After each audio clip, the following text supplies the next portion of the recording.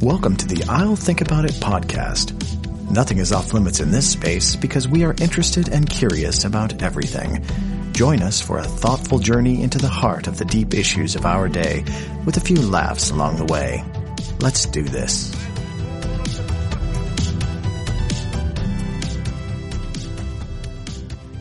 In this podcast, we talk about internet search.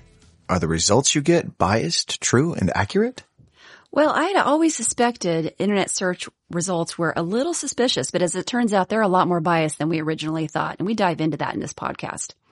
All right, coming up, internet search. Enjoy. Enjoy. Hello, Erin. Hello, Aaron. How are you today? Good. How are you doing? Well, I'm doing very well. Time for another podcast? It is time for another podcast. We are recording today, and we're going to be talking about internet search. Okay. And, which seems like it could be an innocuous subject, but being that our entire lives revolve around what we search on the internet, it's actually pretty important. And so we're going to get into that in a little bit. First, I wanted to see how you were doing today.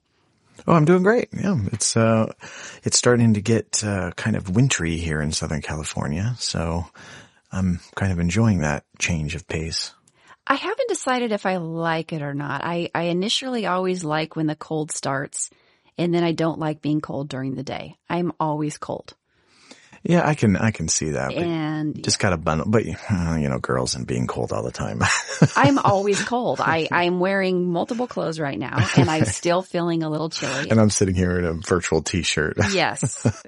So I can't ever figure out if I like it. But we did go to the beach over the weekend, and it was lovely. That would be pretty cool in the wintertime. It was so pretty out. It was the sunsets at this time of year are the best. Right. Because the sun is just setting right over the ocean in front of us here. And you can see Catalina clear. Catalina is so clear. Right. San Clemente Island was clear. Oh, wow. Okay. So, yeah, it's worth it. Well, that's the time of year it is. It sure is. So I have a question for you. Okay. An interesting article that just popped up. And it said that you can learn a lot about a person if they whether or not they put away their shopping cart. Whether or not they put it away? Yes. Oh, that's kind of interesting. Tell me what you think about that. Do you think you can tell if a person's a good person if they put away their shopping cart? Well, yes and no. Because somebody could do it just because it's a habit, right? On the other hand, I think that would be pretty rare. I think most of the time it would be because they have some sense of responsibility. You're talking about an actual full push cart, right? A full push shopping cart. So you get your groceries, you put them in the car, and are you the person that just leaves it right there, in between the car where you park your car, or are you going to wheel it back? Well, let me tell you about me. Oh yeah. You can tell us what the data says or whatever, I almost always will take it back. And I may not take it back all the way to the thing, but I'll take it back to a central area if they have that, or at least to kind of, where it's not going to be in the road. That's my thing. I'm always worried about a cart running away in the parking lot, hitting another car or something. And so I actually do. I am one of those who will put it, if not completely, the guys who work there put it away into that little stack or whatever. Well, there's the stacks that are out in the parking lot. Yeah, this little central. Yeah. Substack. We'll call the substack, right? And then the main stack is inside the grocery store. Yeah. Yeah. Yeah, so I will substack it. I always substack. Okay. That's just what we're going to call it now. So, but what are the things that they say you can learn from that? If you witness someone not substacking, substacking, you say, okay, they're someone who cares about everyone that's around them because they don't just care about leaving the car. They care about the workers because the workers have to go out and get all those carts back. Right. They have to walk across. I mean, it's gathering up all the carts. Now, see, I don't care about that. They're getting paid for that. So I'm not trying to make it easier for them. That is not in my calculus. That's fair. They get paid for it. Yeah, they get paid for it. Very true. I mean, I would never try to make it harder for them than necessary, but I'm not concerned about that. I I think there's something to be said. Like I pulled into a parking spot one time and the woman, I just watched her. There were no parking spots left in this particular parking lot. And she just wheeled her cart up to the curb and just left it there. And so this parking, and it was kind of going perpendicular into my parking spot. So there's no way for me to park without getting out and moving the cart. Oh yeah, that's not good. And it's a busy lot. So like you couldn't just go in there. You couldn't just park and then back out and then like hover hanging into the main aisle while you move the cart. And she was walking away and I said, can't you just put your cart away? Oh, you engaged. I did. I was a total Karen. Oh, wow. Okay. Which I never do, but it was like, I was couldn't we say there's something to be said about those people as well? No, you're right. And then I thought, oh my gosh, like I am like calling out this other person, which I can't stand when people do. But So I had just gone through this stress of hanging out into this busy passing lane, getting into this spot, having to get out of my car when my car was halfway in, and then moving the cart up onto the curb. So the problem still wasn't fixed. It was out of my way. There was still a wayward cart. Right. And then she just responded back to me. She just bit my head off. She did a nasty response. She had a nasty response. Did she actually have an argument for her behavior, or was it just No, I think she probably gave me some F word. Okay, yeah. Type of phrase. Would have been more interesting if she justified why. The one thing is I'm always really careful about calling people out because I don't like doing that. And so I'm always very gentle. And I'm sure that it was, I don't remember exactly what I said, but I'm sure it was very gentle. I'm sure it was, hey, do you think you could put the carts away like I actually didn't even give her directions for the future. I just said, hey, your cart blocked me from getting into my stall. So I didn't even say, put your carts away, be a better person. I said, hey, like addressing that specific incident.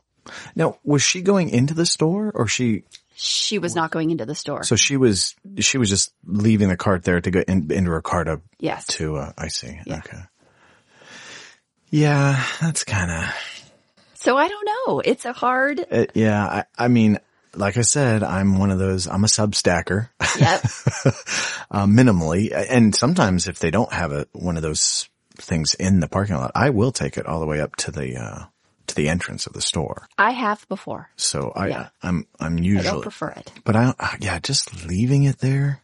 Well, the other thing is it creates traffic in the parking lot. Yeah. And because people can't pull into their spaces. And so like my situation, it created a traffic jam there. Right. And there was another time a cart, I thought I could bump it with my car. Oh my God. Okay. Now that's something that only. No, it gets worse. It gets worse. I thought I could bump it with my car to push it out of the way. Oh my God. And aren't you worried about scratching your car? No, it was worse. I damaged something on the front of my car. This piece fell. And it's still, I never put it back on. It's like was the front corner of like the bottom of my light. Oh my God. And it made a dent. I'm like, are you kidding me? Why'd I do that? Yeah, that's my question. Well, because I was angry the cart was there. I was in a hurry. I thought I could just pull in and just gently bump the cart. It did not work. That's hilarious. So, no, I never gently, push anything. You also have a BMW, and I have old Highlander. My car is like 12 years old, just so we're clear. It was fancy when it was new. Okay. All right. Okay. Shopping cart. And so our public service announcement is be a good substacker. Do it. Just do it. Do it for the people. Do it for the people. You'll feel good about yourself. All right. So now one of the things I want to know about, what's your phone situation? Aren't you getting a new phone? What's going on with that? I am going to get a new phone for Christmas. Yes. Okay. My phone is for some reason dying. Well, no, the battery, explainable. The battery, it's just old. So the battery will not recharge.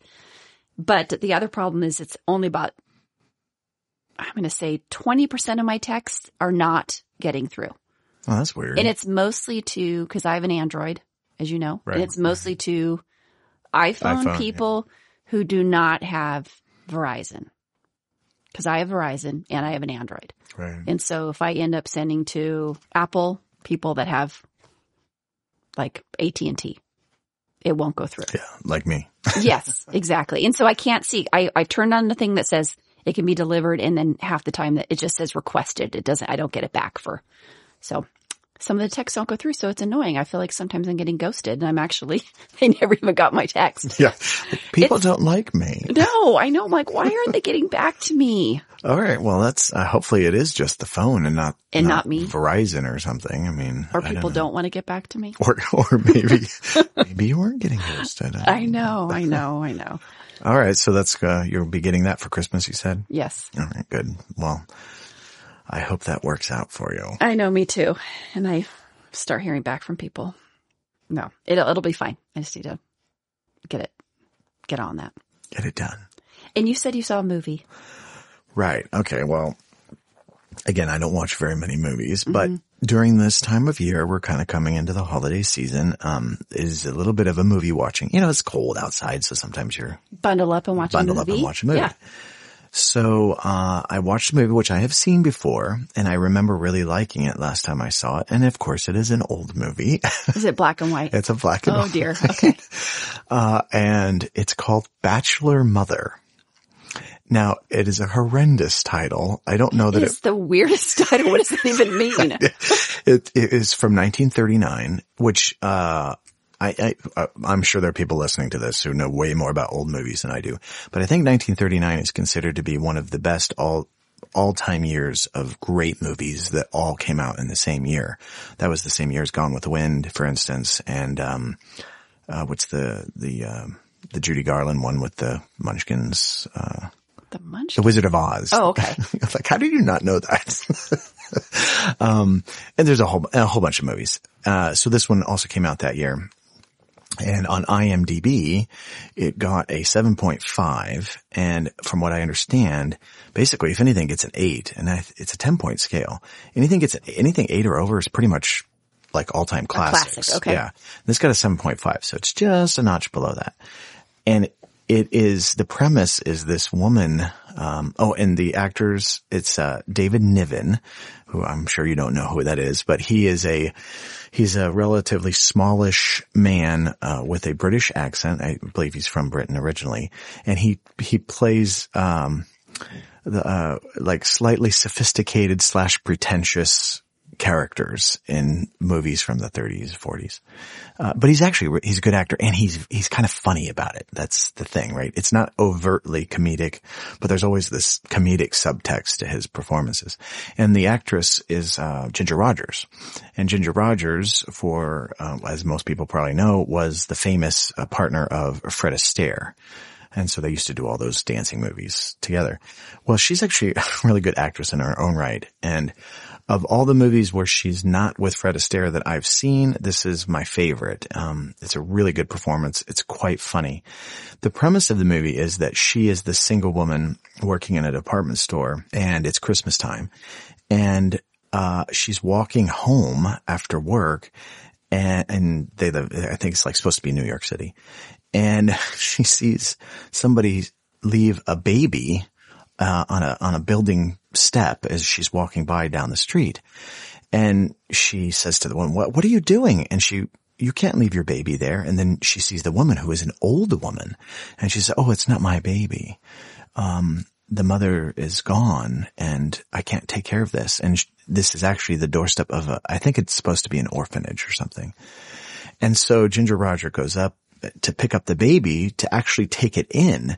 Well, right at that moment, they open the door.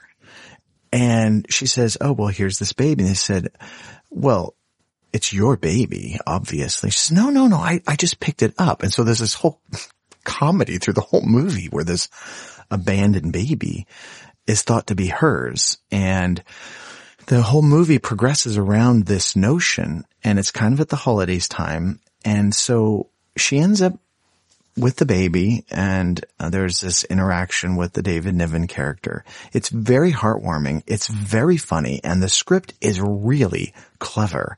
There's a whole bunch of stuff in this. And so I highly recommend it.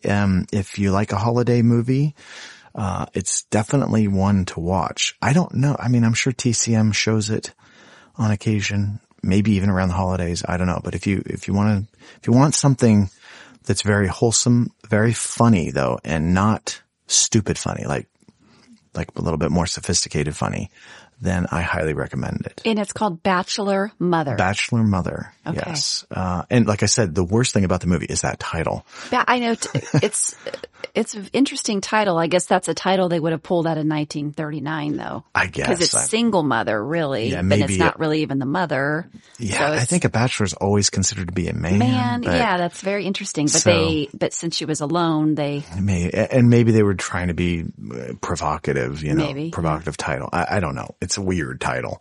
And you would just, if you were just looking at titles of movies, you'd gloss over right that over instantly. that. Yeah. So anyway, that was a movie I saw, and I'll probably watch that movie every year because it's that enjoyable of a seasonal kind of movie to watch. Well, maybe actually, that sounds interesting to me, and it maybe could be the movie that like breaks the seal for me. The black and white. My black and white. I can't watch black and white movies. Gosh, Erin, yeah, you got to get over that. I know. I do kind of get it, that there's a culture, but I mean, this movie, my understanding was it was released actually in June-ish of 39, which historically is an interesting period because this is just before the start of World War II, which started in September of 39 is when, the Germans invaded Poland. Of course, the United States didn't get into it until 41, but you can tell there's the whole thing of the movie is that pre-war culture, especially in America, especially as what they thought New York City was like. I think it was probably filmed in LA, but they set the scene in New York. So it's very interesting culturally to see what people were like, what was important. That's another reason why I like some of these old movies because it's a time capsule. Gives you a feeling of what was going on in people's minds during the time. And what the cultural mores were, her as this single woman, it's interesting. And the Niven character is supposedly a rich playboy, type character. So. Yeah. Does he play her boyfriend or? Well, that's what happens. They end up in a weird set of circumstances, which is part of the humor of the whole thing. So. In fact, I will say there is a scene where, he's actually an employee. He is the son of the owner of the department store. Okay. And they get wind of this situation and then like, oh, well, we'll give her job. That must be why, she was going to get let go. Maybe that's why she was abandoning her baby we'll let her have her job and we'll give her a small raise and that'll solve all the problems, right? And meanwhile, she's like, this it's not my baby. My baby. You don't understand. So that's how they get introduced. Well, she has the baby at least for now. And, on New Year's Eve, Niven's character, gets, stood up. And, he's a rich playboy with a reputation to go out on New Year's Eve. So he goes and he visits the Ginger Roger character and says, well, how would you like to, go out? So they basically go out together. They go to the same restaurant, high-end fancy restaurant, cause he's all money that, the woman who stood him up was at. And so there's this little kind of fight between the two women. And Ginger Roger says, listen, I'm blue collar. I don't know how to talk to these people. And he gives the line. He says, well, just tell all the men no. And don't worry about the women. They won't talk to you anyway. And it's just so funny because that's exactly what you would expect, right? Yeah. And what they do is they decide that in order for her not to engage in conversation, he says that she's from Sweden and doesn't speak a word of English. And they start making up a language. Oh my gosh. Right there with, she says things like smorgasbord. And it's very funny. It's very clever. Okay. I think you might have convinced me. Yeah. Anyway. All right. Sorry. That was a little more extended. No, that's okay. It's okay. I think we all need to know about these black and white movies. Yeah. There's a lot obscure worth watching. I remember, I don't know, was it TCM or something like that? There's a lot of movies that have been lost. They made so many in that era of Hollywood.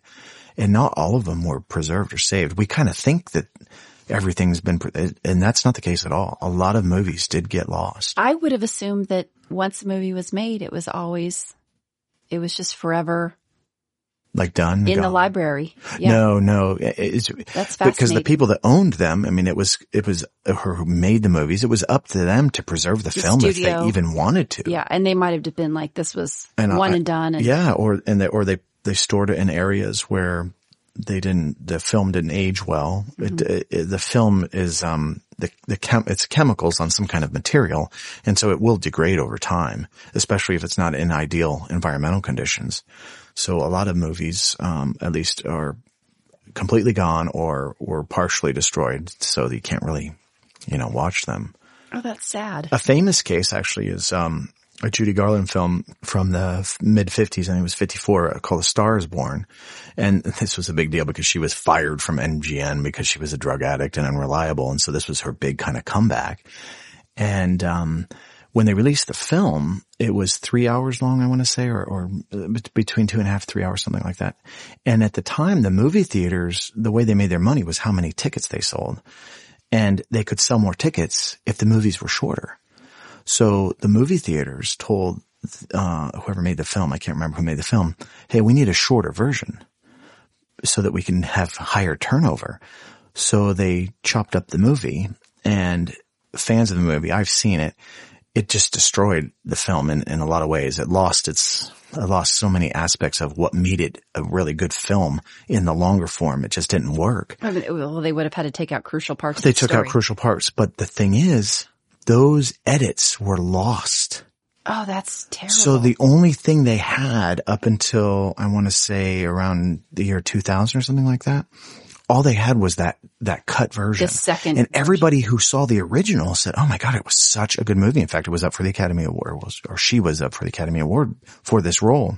And, then they found parts of the things and they've kind of put it back together and re-released it. There's still some parts that they don't have the video for, but they did have the audio.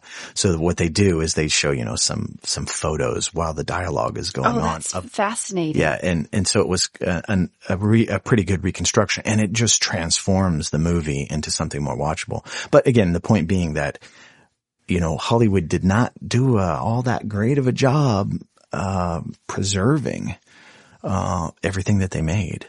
I don't think that they had I don't know that was part of what was important to them back I don't think then. so, because you do get the feeling that once the movie had its run, like there wasn't a way to monetize that in the future. Like Exactly. I don't think there was a long-term. That's what I was just thinking about. Like today with movies, there's so many versions of it, straight to, some go straight to DVD, streaming, or the DVD, or streaming, yeah. or yeah.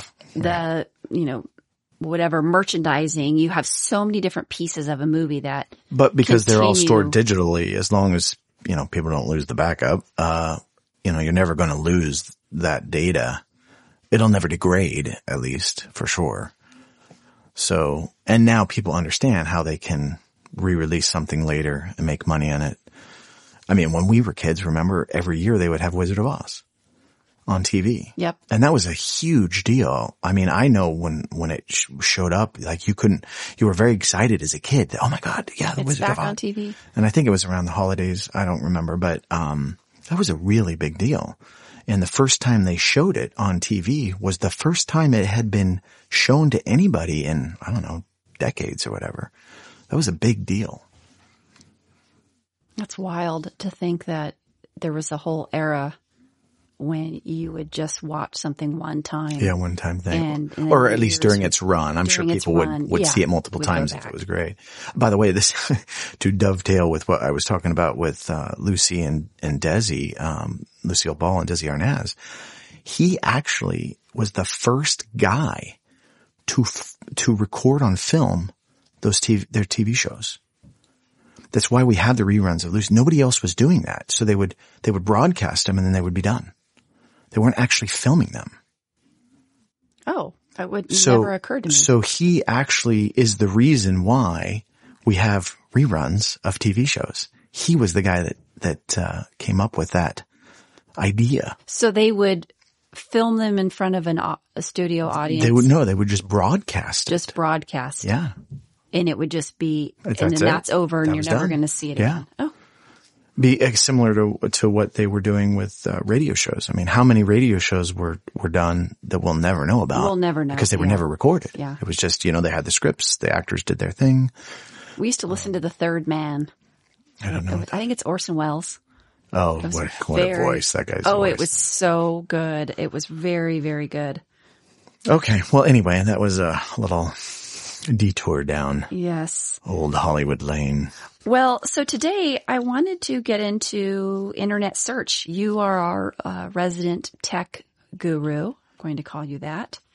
So you know a lot more about the technical side of what internet search means. What does it mean? Well, okay. So when people searching just means when you type something in your browser, your Google Chrome, your Firefox, your Safari, and you just type in some words, those words get sent to, usually in most cases, to Google, who then figures out what it is you're trying to look for. And search started, I believe it was the early 90s, give or take. And the first big player that people probably remember was Yahoo. And I want to say they were 1995 when they started. And then, I think Google started in around 98 or 99. So a few years after. And who do we have before Yahoo? We had like Excite. Yeah, there was Alta Vista. I think Alta Vista may have been the first kind of big one that like most people used, but, it was a relatively short-lived, prominence. Well, they all had indexing issues from what Yeah, so the idea is that these companies would write software that would then go to every web page they could go to, and it would just look at the words, and it would dump all the text of the web page into these databases.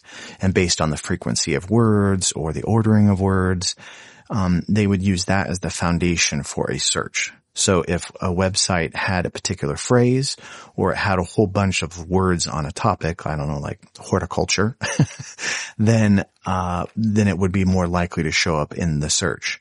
Now you were dependent on these companies using what they call web crawlers. They would crawl the web.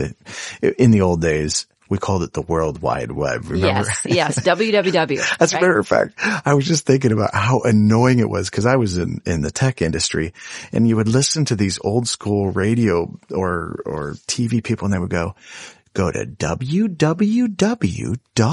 And then they would say this so slow because you needed to spell it exactly right, whatever the website was. Now, theoretically, if you don't use the www, it's a different potential location. But everybody just started, you didn't have to type the www anymore. It was inherent in the name. You knew that you were supposed to do that, Well, right? technically it does a redirect. Okay. So if you type just google.com, it'll redirect to www.google.com. Okay. At least that's how nowadays they probably don't even do a redirect because it is the website. So yeah, so these web crawlers go around and they do all this indexing. And then the secret sauce for the search engines is how do they take all that raw data, and when you type a search, how do they kind of crunch it to make it so that it's meaningful for you? You've put in just words. The web crawler is out searching for words, for those words that are matching what you're looking for. But that needs to be regurgitated back to you, right? In a form of where you're seeing list of linked options. Websites, the options. Okay, right. And I think Yahoo was the first one who kind of did it in a way that made sense to people. I think Alta Vista was a little bit more mishmashy. Yahoo was the first one that came up with a more intelligent algorithm. So if you typed horticulture, for instance, you would be more likely to actually get to sites that dealt with that topic rather than just a site that had that in its, you wouldn't want to go to a site that somebody mentioned the word horticulture, but it wasn't relevant to the actual data or the the piece of that site. If you're searching for horticulture, you want to go to a site that's actually talking about horticulture. Yes, not like I dreamed about horticulture. Yeah, exactly. And it was a website about dreams. Yeah, exactly. Right. Okay. That's a really good example. Yeah. So Yahoo kind of was the first one to start figuring out how to do that in a reliable way. And then of course when Google came, they took the world by storm because they did that very well. Now, what's important here though is that in those early days, there was the idea was just to try to get something accurate for the person who was searching, right? There was no thought about, or very little thought about moderating the results based on anything other than the accuracy of the content. Well, probably starting in the early 2000s, Google and others started changing the search results based on content moderation policies. For instance, an example that Wikipedia cites is that if you're in a country like Germany and you search for neo-Nazi, it's not likely to show up in a Google search because that's illegal content in a country like Germany. Now that makes sense if there's a legal foundation for it. But what has happened is that Google is making their own content moderation decisions, as are all of them. So if something is not important to Google, or if Google wants to push a particular topic, or its employees want to push a topic, they can very easily do that. And it's very easy to come up with examples of that, which I'm sure we'll mention. Well, yeah, so let's say 25 years ago, the main point of a web crawler or a search engine was to just provide data that was as relevant to the keywords you were looking for as possible. Right. And then we've gone through time has passed, and now that was achieved. So the results what you search for can be brought up very well. It's efficient now, that system, looking out on the web and trying to pull up something as close to your keywords as possible. But what's changed over that, from what I'm hearing from you, is that the search results are now more focused on what Google or the search engine, because we have Bing, and then we've got DuckDuckGo. Yeah, and Yahoo is still out there. But I think Yahoo is powered by I think Bing, there's some relationship there. I can't remember now. And because they were powered by Google for a little bit. Yeah, I think they've kind of gone back and forth. And DuckDuckGo, my understanding is also they're just using some of these other engine results. Okay. So they actually, I don't believe, have their own. I don't think there's anybody other than large web search crawlers. In other words, people who are actually cataloging the internet, other than, at least in the West, Google and Microsoft. I think there's a China, there's one in China, Baidu in China, yeah, and then one in Russia. Russia has Yandex. Yeah, yes. Yandex, by the way, has been around. They were one of the earlier ones too. They've actually been around quite a long time. Baidu was a little bit later, I believe. But they're specific to their language and their user base. So in the West, I don't think there's any large players essentially besides Microsoft and Google.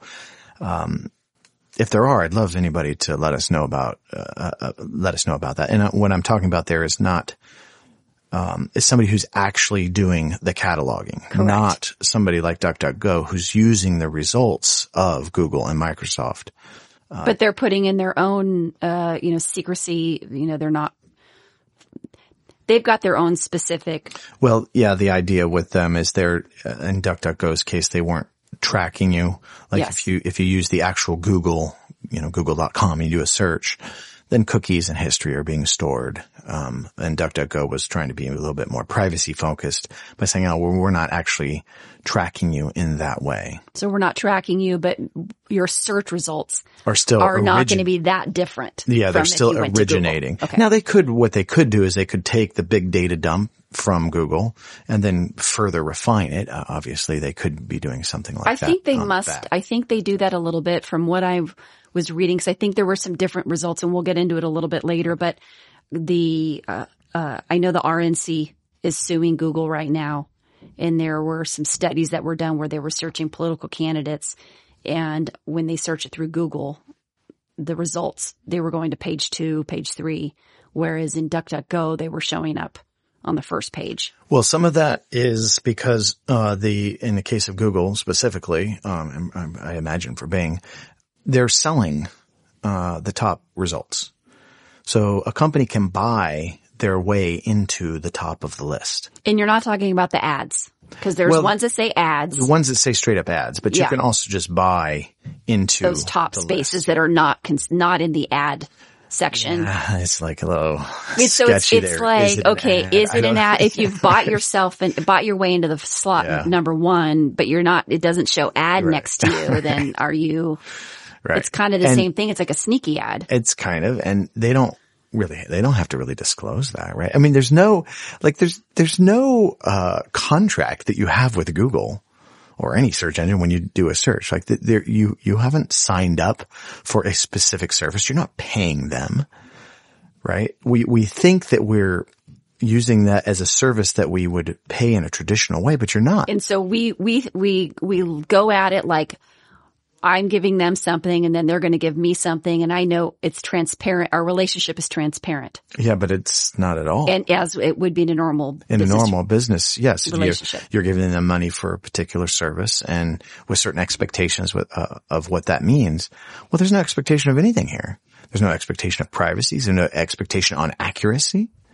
There's no expectation on any of that stuff. On bias. On bias? Yeah. I mean, there may be an expectation on the user's part, but these companies certainly feel no obligation for that.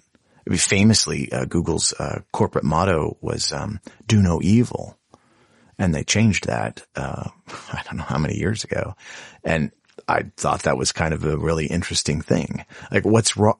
How could it ever be wrong to have that as a corporate motto? But it's also a weird corporate model, don't you think? I mean, that's such a low bar. Yes, and I don't know the history of it, so it would be kind of interesting to know why they did that. But what's more curious is why it was removed to me than why they had it in the first place. And I could see adding on top of it, but removing it? Yeah, I'm curious what it's been replaced with. Yeah, it's probably, 30 paragraphs of corporate speech, how those things are. In any case, I think people do need to understand that you are not getting just accurate results or accurate results on the part of these search engines. You are getting results that they want you to see. That's what's different. In the beginning, it was not just about results they want you to see. They wanted to be the most accurate search engine out there because they knew if they were the most accurate, then people would use them more, right? So there was competition in that space. We don't have competition in the actual raw aggregation space anymore, in my opinion. We have competition just in the front end, like with DuckDuckGo and, that kind of thing. The Brave search engine or search results, but they're still using basically just one of two sets of data. Well, I think that is one of the issues is the lack of competition. Oh, for sure. Yeah. The thing is, how would you ever compete with them now? In the beginning, the web, as we used to call it, and the internet was so much smaller space. There weren't, I don't know how many websites there were. Let's say there were 100,000, which was a lot, especially for the computers that we had back then, to comb through that. But I don't know. Do you have billions of websites now? I don't know what the number is, but it's massive. How does a company create enough web crawler servers to even catalog the internet now as a startup? You couldn't. I don't think it's possible. Which I don't even like the idea of a government. Oh yeah. Only the government, I think, could, which would be the worst thing.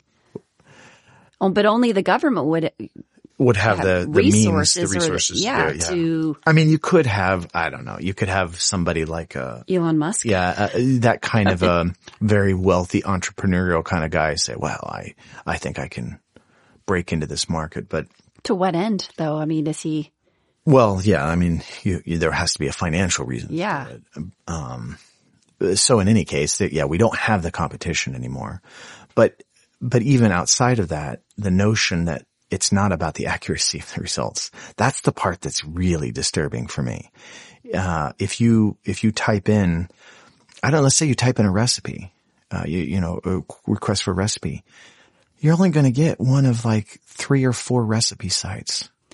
And that is absolutely true. I do this all the time. I type in I'll Google a recipe because I'm in a hurry and I won't go to some of my favorite websites.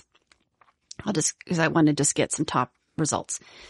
And inevitably it's always the same 3 or 4. Or it might be different websites for different recipes, but it won't take me till I know where like Epicurious always says good recipes. Smitten Kitchen. I mean, Smitten Kitchen's the top of the list. It never searches to Smitten.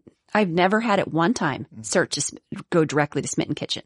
I have to search Smitten Kitchen and then a recipe. That's interesting. And then I'll get some recipes from Smitten Kitchen, but it will never just come up. Even if she's got a fantastic recipe, she has millions of followers.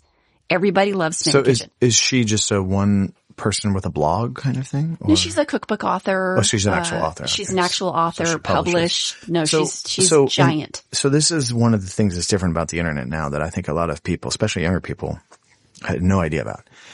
Back in the day, there would be people who would bring up a personal website. And the website could be about their dog, okay? But they might, maybe the wife of the family or the mother of the family had a little recipe that she wanted to share because she made really great, pumpkin pie. So there was a little web page there, just attached, just randomly there. Back in the day, Google would have found that. And if you had searched for pumpkin pie, somewhere in that list, maybe it wasn't at the top, but there was going to be her little random thing about pumpkin pie. You would find that. Today, that is literally impossible. You will only find big corporations, big famous sites. This whole thing where an individual person could put out something on the internet and it be found via search. That's gone. That's totally 100% gone. But actually, in the situation that I'm saying, some of the cases, like I've been trying to perfect my black beans, making black beans from scratch. Okay. And so if I type in black beans from scratch, I'll get some individual websites, but I will just get some top ones. And then when you start going to page 2 and page 3, they're not really even black bean recipes. Yeah, it's already moved on. It's already moved on by then. And it does go to individual websites, but nothing seems interesting. They're not, you don't get a lot of choices. There's got to be more than like 5 black bean recipes out there, right. And so, some of them aren't corporate, but it just doesn't seem like it gives me a lot of choices. But I mean, a really great one is just to go to a controversial subject is climate change. If you search climate change, it only goes to government. It goes to NASA. I have it right here. It's all government and it's all, shall we say, government aligned universities. Curated. Yeah. We've got NASA, the UN, the Intergovernmental Panel on Climate Change, Wikipedia, which is interesting, EPA, the WHO. Right. The WHO basically comes up for everything. Yeah. If you search anything, they've got the WHO coming up. Here's the thing. I think in climate change, or what we used to call global warming, remember when we used to call it global warming? It is clear that Google has their own opinion on the matter, and they are only publishing topics that are quote unquote approved. Now, our experience in the United States with Twitter and Google in the last couple election cycles, it does seem, and it's at least been reported, that people in the government were contacting Google and Twitter, etc., to either spike a story, meaning bring it to the forefront of social media, or to suppress a story. Okay.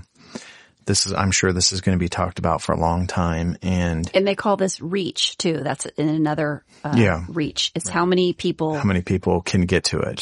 So they lessen the reach or they increase the reach. Mm-hmm. So I'm saying that, because in some cases it may not be Google specifically making these content moderation choices or these choices to, modify the reach.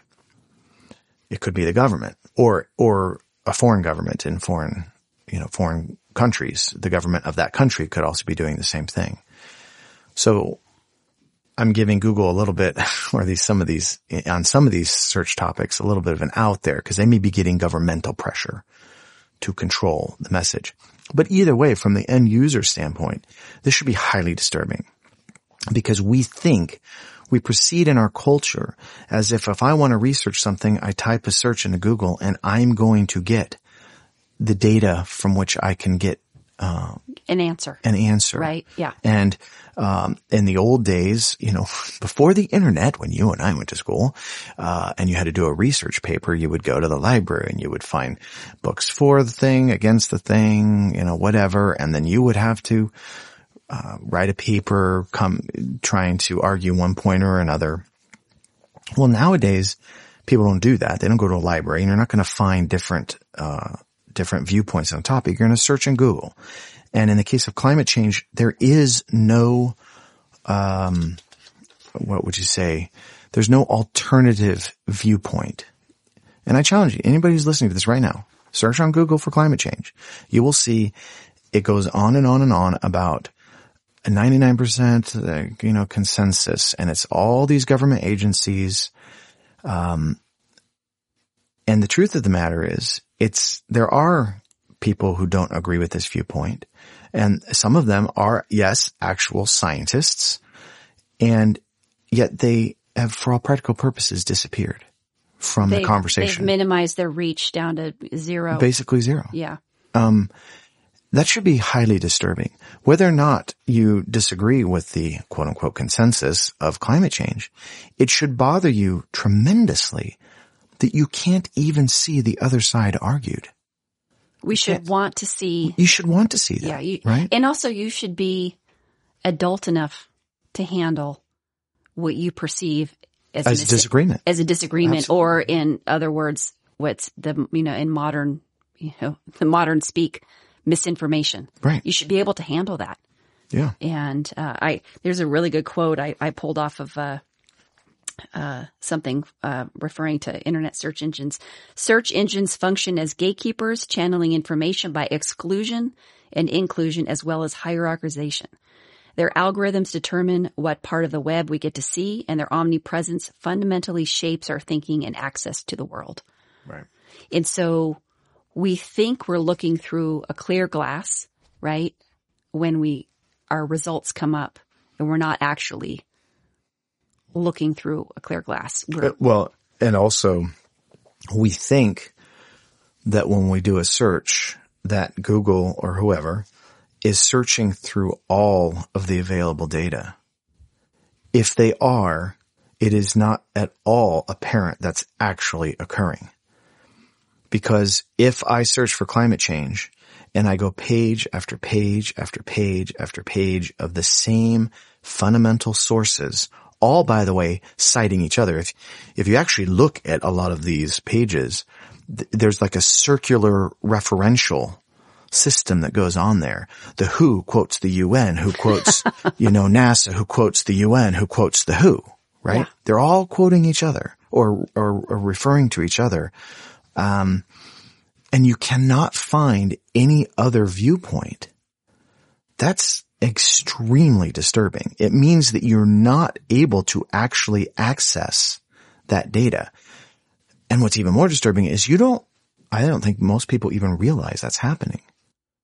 I think a lot of people don't realize that. They think that if they search for climate change, they're getting all the data on climate change. Yeah. Well, the circular referencing, that's like with what happened with the Trump-Russia collusion. They were citing news stories. I think there was a news story on Yahoo that they were citing to when they went to the FISA court. And they cited the news story, but the news story cited something else. And it was like they were all pointing at each other. They were all pointing each other as evidence that it must be true. Right. And you can't do that. Well, it's not a valid way of justifying No, you need to have case. an external source. Right. Yeah. So basically they have one source, which could be a completely biased or compromised source, but it's being referred to by multiple people. So it has the appearance of being multi-sourced when it's not. No. It's all the same compromised source. Yeah, only because multiple people are citing it. And I do challenge, anybody listening to this, if you're interested in a topic, watch this. It happens in the media extensively, especially the more controversial stuff, about people. For instance, I'll give you an example. There's, somebody that we both know who was talking about a Trump associate, and she said, "Oh, yeah, I think he's just the most evil man in the universe." And I had heard the name, but I didn't really know who she was talking about. And she challenged me to say, "Oh, I'm telling you, you should look this up. You should look this guy up. You'll see he's just Satan on earth. Evil incarnate." Okay. Yeah. So I'm like, okay, well, let me actually do it, right? So I go and I look this guy up, and I do find this, all this very negative coverage about him, mostly from left-wing press organizations, which makes sense because, Trump was not a conservative, but a Republican. Well, what you find out is all of their footnotes were doing this exact thing. They were all self-referential footnotes. And they would accuse him of these horrendous things, anti-Semitism and all this crazy stuff. And when you get right down to it, you couldn't actually find a legitimate source for virtually any of the criticism. Because they were all citing each other. They were all citing each other. Oh, and they were all basically left-wing organizations citing each other as evidence that this is true. Now, if you, the reader or the viewer, aren't doing what I did and actually looking at where are they getting this data from? Assuming, by the way, they even cite anything at all, which is another very typical trend these days in all of news media. Most of the time, they don't even cite anybody. Oh, you don't need to cite anything anymore. Or you say, maybe if you're really being generous, you say anonymous. That's right. Our anonymous sources, right. Yeah. So I think people need to start realizing what's going on here, because the big picture is that we're being told what whoever they is, and it could be a company, it could be a government, what they want us to know. And we're proceeding as if we're independently able to find out the information ourselves. No. We're actually fast losing, if we haven't, by and large, already lost the ability to do that. And there is no fallback. In the old days, like I said, you could go to the libraries. You can't do that anymore because the current data isn't in a library. Not current data. No, it's not fast paced. We're in such a fast paced. Right. But I'm saying anything from the last, 10 or 15 years. Oh, no, there's current stuff at the library, but it's not. It's very minimal. It is probably minimal, and it would be in the form of books. If someone's written a book. Possibly. So say Tucker Carlson writes a book, and his book then would be in the library. Right, but I mean, we're not talking about current data. And I'm not talking about really data. That's a conservative. Yeah, I'm not talking about opinion stuff. I'm talking about actual data stuff. Data. And then there is also the problem too, is a lot of these academic journals have basically sold their souls, and they have been caught publishing pieces or editing pieces in ways that completely compromise their ethics and their reputation. And a lot of them are doing it. And so you can't trust even, everybody says, "Oh, well, I want to see the peer-reviewed data." Well, that's becoming increasingly unreliable as well. So where does that leave us? That leaves us in a position as a culture, in a position of ignorance about a lot of topics, and we don't even realize how ignorant we are on them. Well, I mean, that brings a bigger topic into focus here, how much we as humans rely on search engines. Well, yeah, I would say we rely on it basically exclusively at this point. Exclusively. Well, Yeah. here's a Well, interesting and, quote. now let me rephrase Yeah. that. Our own pet sites, meaning the sites that we go to all the time, plus the search. Now, the sites that we go to all the time, let's say if you like to go to, I don't know, CNN all the time or Fox News all the time for your news, you're making a deliberate choice to go to a particular viewpoint. But you've made that choice. You know going in Yes. that one's going to be leaning left, one's going to be leaning right, and that's fine. But you're cognizant of that.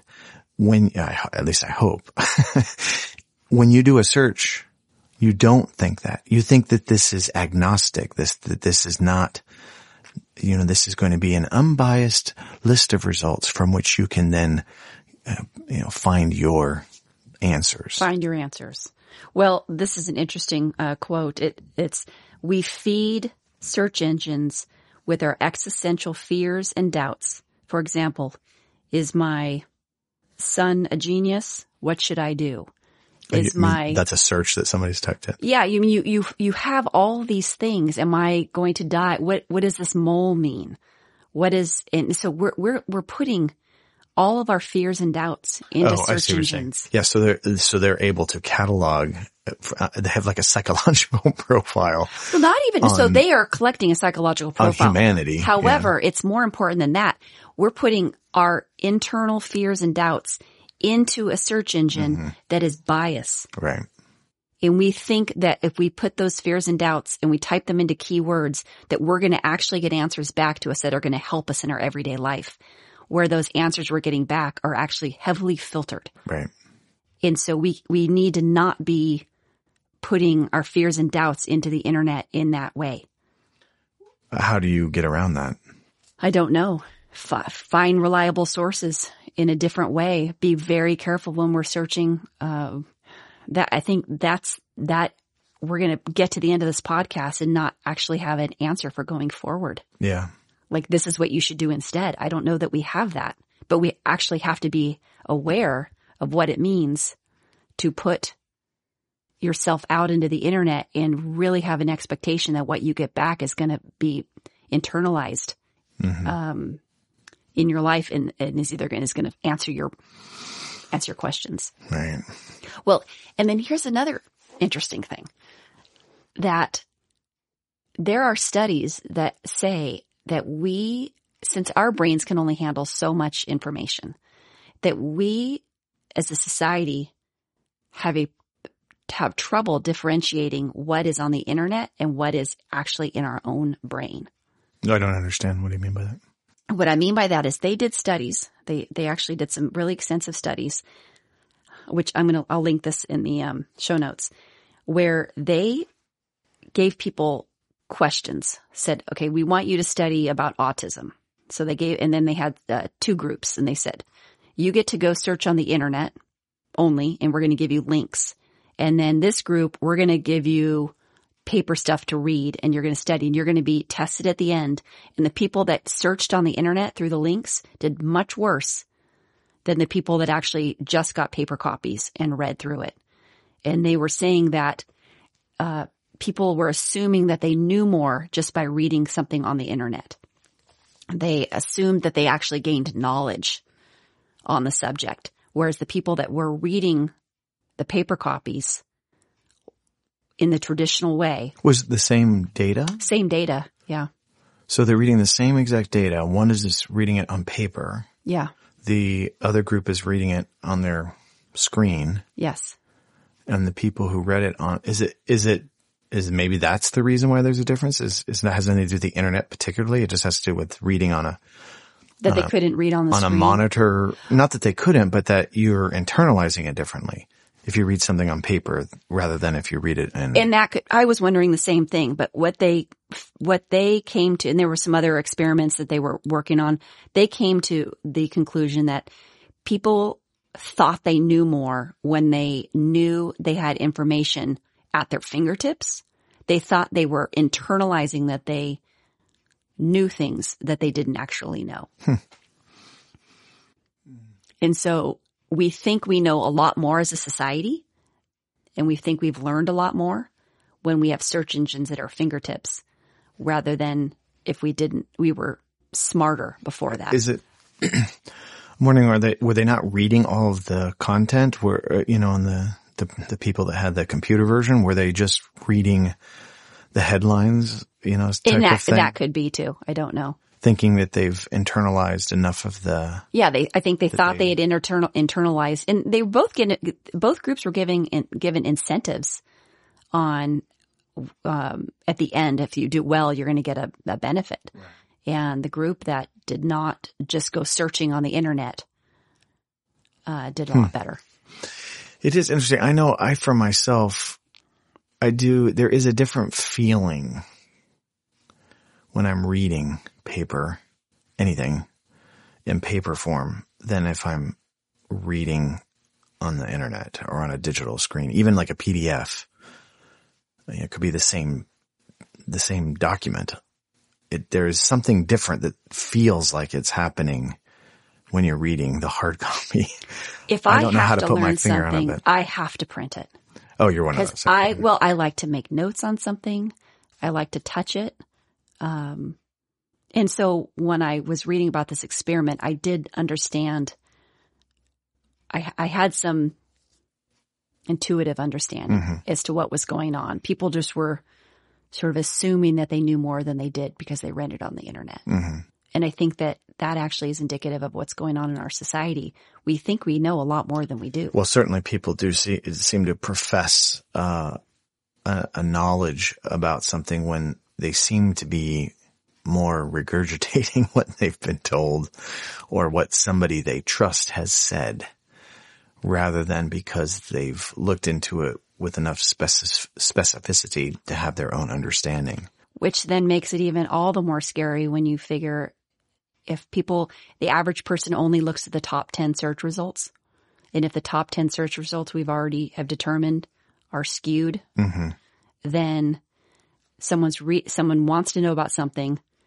They're going to look at the top 10 search results. Statistically, that's all they're going to look at. And then they're going to internalize that they know a lot about a subject. Right. That they actually were fed. Well, and not just that they know about it, but they've been subtly convinced of something. Yeah. Which is, when you get down to it, that could be a big part of what's going on here, is that to the extent that the government or governments throughout the world are part of this de facto censorship of the internet, they are molding the thought process of their citizens in a way that they want. And I'm not so sure that there's a big difference between somebody in China behind the Great Firewall of China with limited access to information outside of Chinese approved censors. I'm not sure that that's all that different anymore than what we're getting in the West. I would say we're moving in that direction, but I would say though we're still cloaked in freedom. Well, there's the appearance of freedom. Yeah. That's the thing. But I don't think that, that knowledge, the freedom of knowledge exists anymore. When the climate change is an example, search results are what they are. I mean, 15 years ago, if you had searched up global warming, which is what we called it then, I remember seeing different arguments about pro and con. Is global warming actually happening, or is it caused by man? All the little topics around it, and that is gone for all practical purposes, unless you're looking for very specifically, if I remembered people who wrote the papers and I looked up their name, maybe they would show up. But I cannot just do a blanket search and expect I'm going to see multiple sides of an issue, especially if it's an issue in the case of climate change. For those people who haven't considered this, governments are highly incentivized for you to believe a certain way when it comes to climate change, because then they can justify all of their governmental policies via that. And I'm not saying that one side is right or wrong. Just understand. You should understand as a citizen, the government has a vested interest in convincing you that the world is going to, burn up in a short amount of time. Because if you believe that, then they can justify taxing you to death to save the world, or removing freedoms to save the planet. Well, whenever you can put fear of anything out there, then you can easily give reasons to fix the fear. Right. Yeah. And then which take the form of government controls. So you have to scare people before you can control people. Absolutely. Right. And that's my point, is that it's in their interest to do that. Now, of course, I'm not saying they are doing that. I don't know. That's, what they call conspiracy theories, but they may be, and they certainly would be motivated to do that. And if you're not considering that as a real possibility because you're afraid that, that's only the way crazy people think, I would submit to you that you're not looking at this in a balanced way. Governments are always doing things in their interests, or the people in power, just like corporations, wealthy corporations, monopolies. This is not new. And I would all the people listening to this, I would just implore you to really think about that. Human nature has not changed, and people in power are going to do things to try to increase their power and their wealth. And you should not be so foolish as to think that they're purely being altruistic. And I'm not saying altruism doesn't exist. Of course it does. It exists on the government level as well as the individual level. But you can't pretend like that's the only thing that's happening. No, you can't. There's the nature of government is to grow itself and to keep itself in power. And any bureaucracy, right? Any bureaucracy. Yeah, right. And Google's no different. Google's no different. Well, actually, Twitter's kind of an interesting case in point, because I saw a chart of the way they started with, I think it was less than 20 employees, right? And then there's this very slow growth for 4 or 5 years to say 100 employees. And then all of a sudden they were doubling and tripling their total employee count at a very fast rate. But the service didn't particularly change. And what were all these people doing? Well, this is the thing with bureaucracies, right? When you hire people, now you got to hire people to manage the people. Well, now you have to hire more people to manage the additional, and now we need the HR department to, it just kind of just balloons on himself. And I think there's some, I read an article, there's a theory or a number, a formula that some guy come up with. It was the square root of the number of employees is the number of people who are actually doing work. So if you have, 10 people, well, let's say, what's the easy number? 16 people. The square root of 16 is 4. Only 4 people are actually doing the work. As that number gets bigger and bigger, the percentage goes, because the way square root function works, gets smaller and smaller and smaller.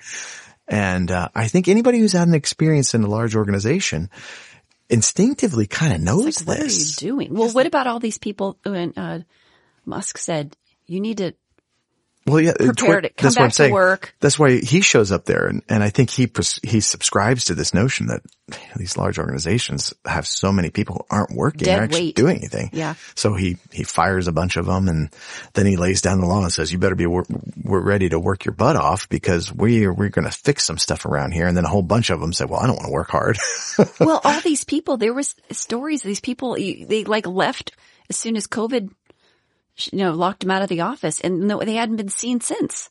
They're just working from home. Yeah, there's quote unquote working from home, right? Yeah. But a lot of people used COVID as an excuse to not, and that was my bank, how many times did I go to the bank during COVID and the branch was shut down because one person said that they had COVID. So they had to shut down the whole branch for 3 weeks. Oh, our the local Wells Fargo just closed for months.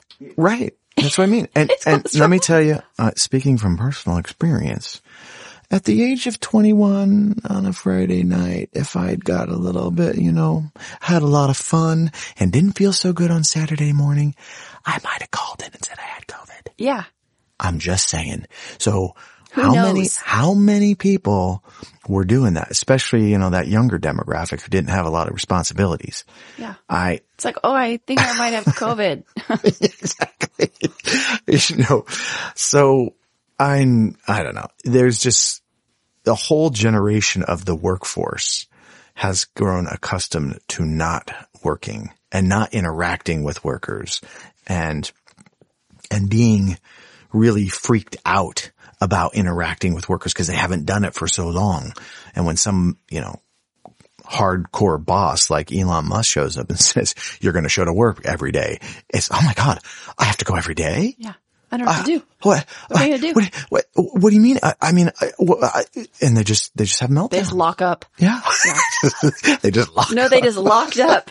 They locked up. They're like, peace out. I can't handle it. The funny thing is people like you and me, we've worked for a long time before this. And so we're like, okay, well, we're going back to the way it was. If it really was that, for me, it wasn't all that different to begin with, but maybe for you it was. But it's very easy for us to transition back because we did it that way for so long. But anybody who's on the younger end of the spectrum, that might be all they actually know of what work means. Who are new to the workforce during COVID. Yeah. Or had only worked hardcore for a short amount of time before this started. So anyway, I don't know how we got sidetracked on that, but well, that's easy. Well, it's actually, I'm glad that you said that because coming up in another podcast, we are going to talk about relationships during COVID, and we will touch on. What do you mean relationships during COVID?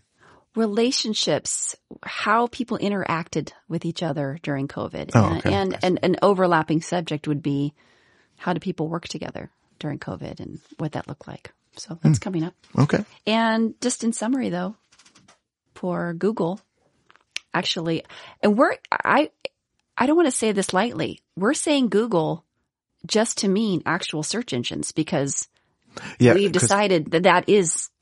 They're all essentially doing the same thing from what I can tell. Yeah. So. Well, we know China. Of course. Extreme version. Those, but if, I don't think I tried every search engine, but I tried a lot. And climate change is a great litmus test. Yes. Because it is so charged with a certain narrative. And again, I'm not saying it's wrong. That's not the point.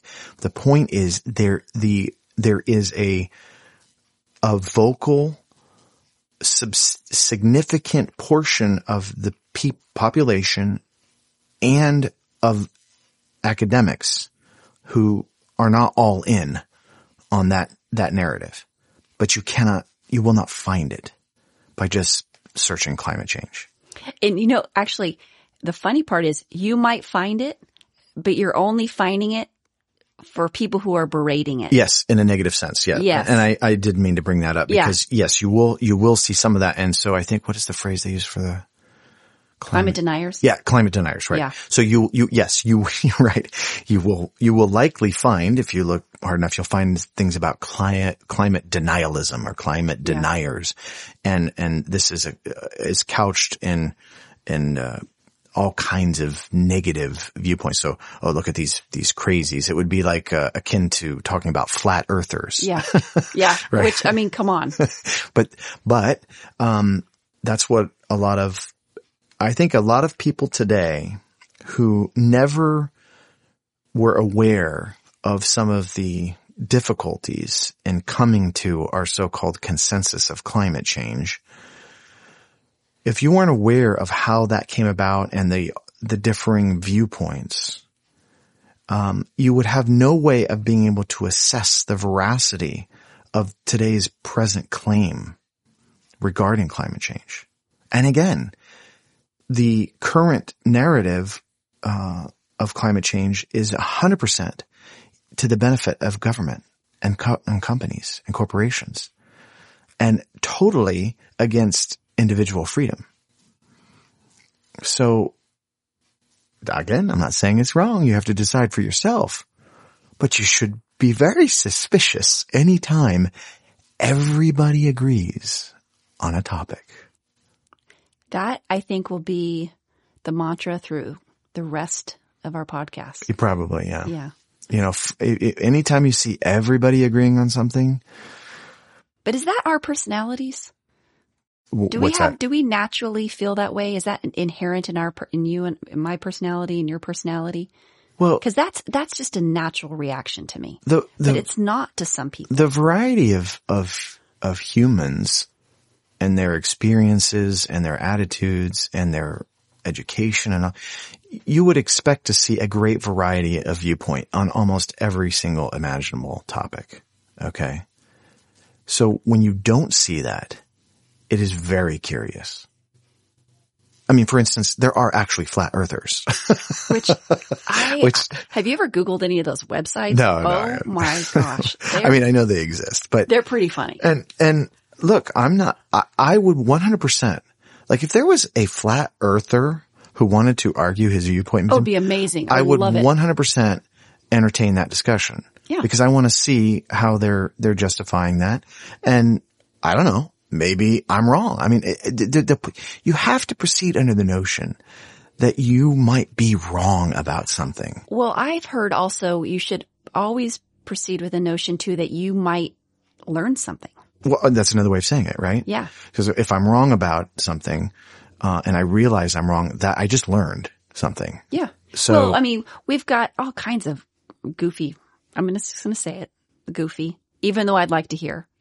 We've got the flat earthers, but you've got the people the fake moon landing people. Right. We've got the fake 9/11 right, people. The 9/11 people, yeah. And but also and just so we're clear, there are people that believe that 9/11 I guess was an inside job. That we did it, that we did it, or that by we our government or yes. something. Yeah. And again, I mean, but it doesn't mean I don't want to talk to those people, and it doesn't mean I don't want their links on the internet. And it does seem difficult for me to accept, but I'm not going to say you shouldn't show up in a search Absolutely for that, or that I wouldn't be willing to listen to what you have to argue. I mean, you better have something behind the I've argument. looked at the flat earthers. It's pretty slim. It's pretty slim on there. Nonetheless, they should still be allowed a link. Yeah. And they still should have a voice. They still absolutely should have a voice. Yeah. I mean, listen, I know it's a cliche, but Galileo and Copernicus were thought crazy at one point. Mm-hmm. Okay. Nobody believed that. There were people that really believed that the earth was flat. There were people that believed that the earth was the center of the universe. Yep. Okay. And it was very, very difficult to convince them that was not the case. But it was through scientific exploration. Right. There was a whole debate. Through debate. Correct. Pushing through, testing ideas. And listen, we probably would have figured out a lot sooner if not for the Catholic Church who had all that power and influence in that era, who perceived this as a threat to, I don't know, religion, I guess. Well, if the earth was the center, we were the center of the universe, because God created the earth and that we are the center of the universe. See. Okay. And so then if they saw it as a theological problem. Yeah. If we weren't the center of the earth, then that means right. Did God have a hand in our creation? Right. Which, I mean, that argument falls apart pretty quickly. But what's fascinating about that particular example too, and think about it, is I don't think highly religious people today find any conflict in this at all. There's no conflict right? in it. But back then there was this conflict apparently within the church and within, I'm assuming, very religious people. They thought this was heretical and very dangerous way of thinking. So that could be happening today is my point, right? The climate denier is the heretic of today. What if he's right? Well, everybody thought Copernicus was crazy.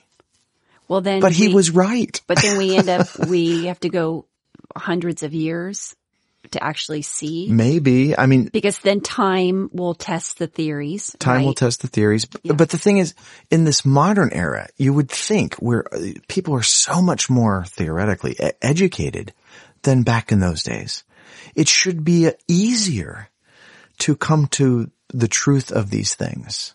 But not harder, or it shouldn't be as difficult. I don't know that there was I think back then maybe the motivations were a lot more pure, whereas today. Well, I do believe that there was a lot of people in the church that, that the heresy was they really believed that. Yeah, this was a real problem for them.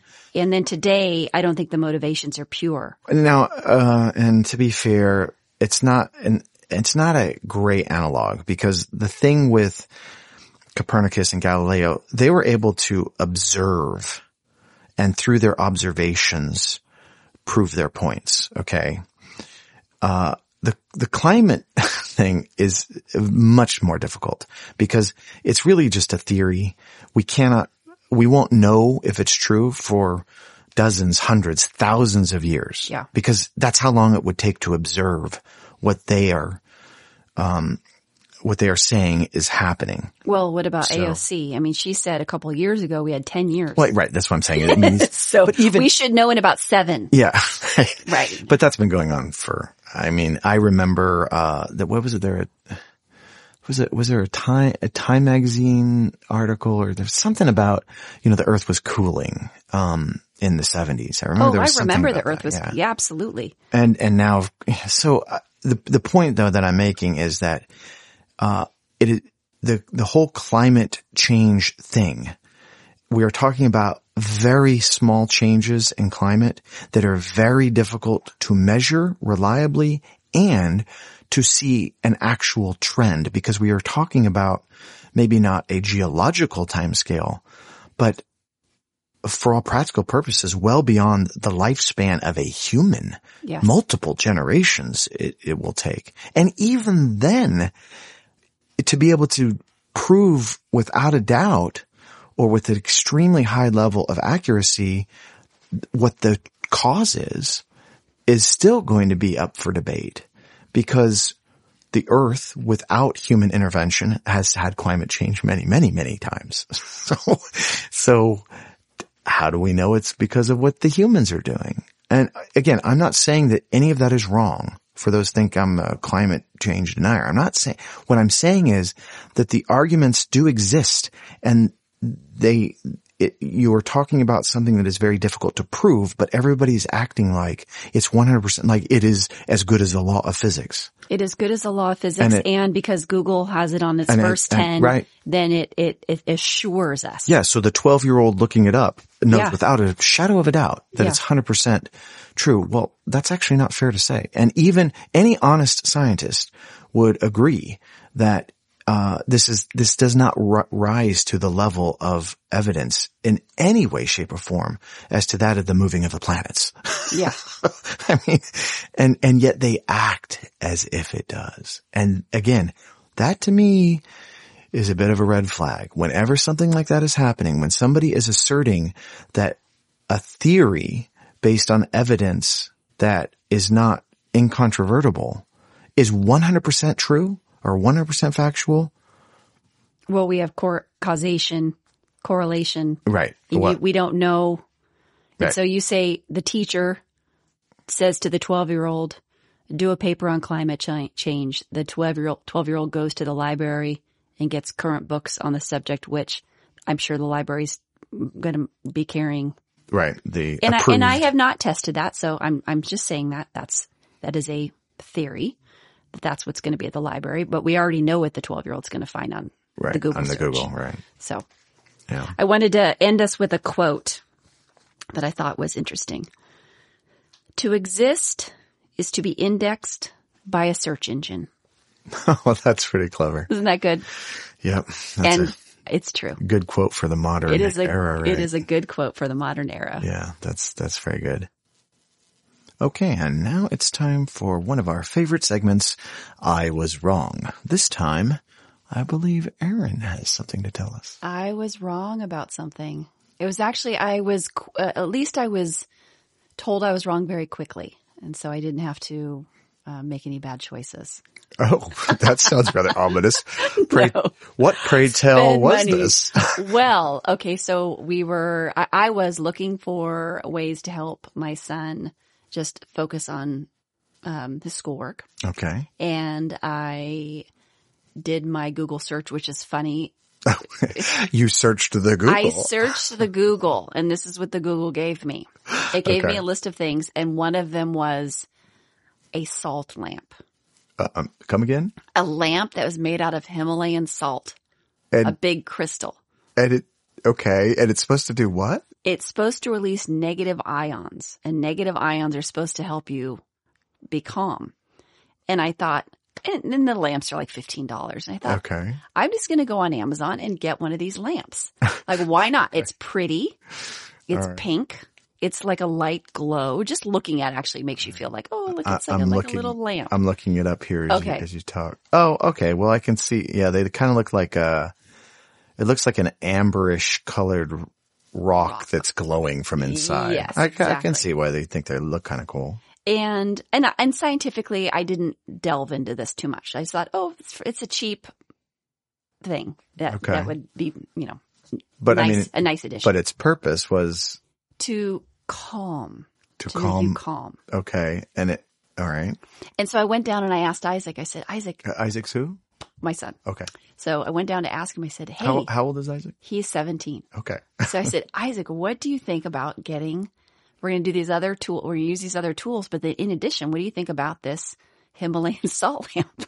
I'm just laughing right now because he looked at me, he's like, wait, what? He goes, coincidentally, I just watched an entire YouTube on negative ions. First of all, they don't work. And then that's most important is there's like no such thing. They've done all kinds of studies on Well, I mean, there are negative ions, but they don't work in, they might clean the air, right? But they do not, they don't change human behavior. They don't change human behavior, and they don't have a result on like how you feel. Okay. And then also that Himalayan salt crystals don't even release negative ions. Okay. So it's like two not times only does wrong. the ion not work, but the lamp isn't going to even release ions. No. And he laughed at me. So, well, what are teenagers for? That's exactly what they're for. They're meant to like keep parents from making. Oh, that's funny. Mistakes on silly things. So I did a search for it when you mentioned it, and I went to a site called. I mean, this was one of the first search results, so this is probably what you did. Okay. Saltremedy.net. Yes. And one of the 10 reasons why you should have a lamp, it says, oh my goodness, it's hard to believe anybody would believe any of this stuff. It says the probably the most well-known benefit and why the majority of people use them is due to their incredible power to remove dust, pollen, cigarette smoke, and other contaminants. This is a lamp that they're telling you is going to clean the air. And it says, Himalayan salt lamps purify air through the power of hygroscopy. Is that even a word? I do not know. Meaning that they attract water molecules from the surrounding environment and then absorb those molecules, as well as any foreign particles that they may be carrying into the salt crystal. As the lamp warms up from the heat produced by the bulb, that same water then evaporates back into the air, and the trapped particles of dust, pollen, etc. remain locked in this. Oh my God. Well, Aaron, I did you really think? I did not read that website because that sounds ridiculous. And also, the lamp doesn't even get that warm. It's just a stupid light bulb, right? It's just a light bulb. Like it's not getting the lamp that warm. So, I'm sorry. But there are negative ion generators. Okay. That's what they use to do some air purifiers. I do remember from chemistry, I seem to remember that the negative ions, they do have a useful property at the molecular level, and maybe small little particles. But yeah, it obviously seems a stretch to think that it's going to change human behavior. Yes, and so that's totally separate. But that was the genesis of the search. It was the genesis of the search. But it was on a list of tools, and some of the other tools were actually real tools. Okay. And that was just thrown in there, and so I thought, hey, why don't I just cast a wide net? Oh, I can imagine your boy had a lot of fun with that one. He was like, oh, what? Are you kidding me? What is happening to my mother? She believed this? I know. But well, listen, that's okay. whenever you get a mother trying to find something to help their kids, I'm sure they're willing to entertain things that others might not entertain. That is a very good point. Yeah. You kind of like want to believe. You're wanting to find that thing that's going to help them out. You're wanting to find, things that are helpful. And so, maybe you have like suspension of disbelief. Well, and true. I mean, you did a Google search. I did. And you ended up almost buying a salt crystal. So how much you want to bet? Whoever makes those crystal, whatever, they paid Google to make sure it was near the top of that list. Probably. Yeah. Yep. Be willing to bet. So it works. Their system obviously works. The system works. Yeah. Yes, but I didn't spend the $15.99. Right. So thank you, Isaac. Yes. Crisis averted.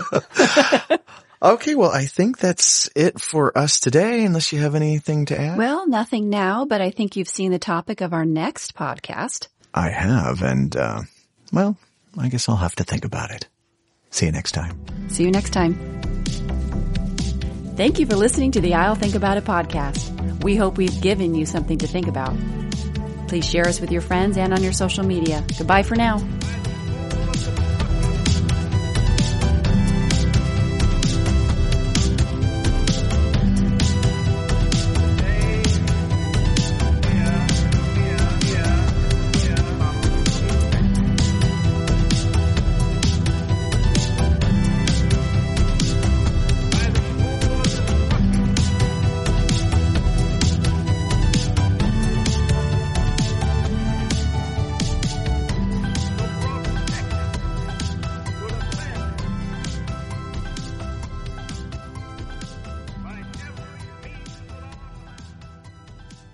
In this podcast, we talk about search engines.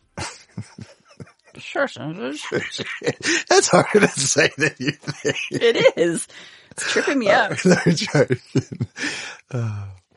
Nobody tells you about this part of podcasting.